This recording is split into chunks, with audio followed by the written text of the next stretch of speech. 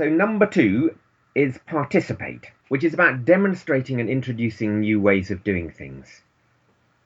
One of the things that the councils do, in my experience, is often have a row of men in suits who sit there and then give a speech and might ask for some opinions from the floor, and that's called participation. So, um, and well, it's called participation, and often it's also called consultation, which is even worse. And the transition town movement's got really engaged with things like World Cafe and open space, and then of course the things like the language of the Occupy movement and people's assemblies.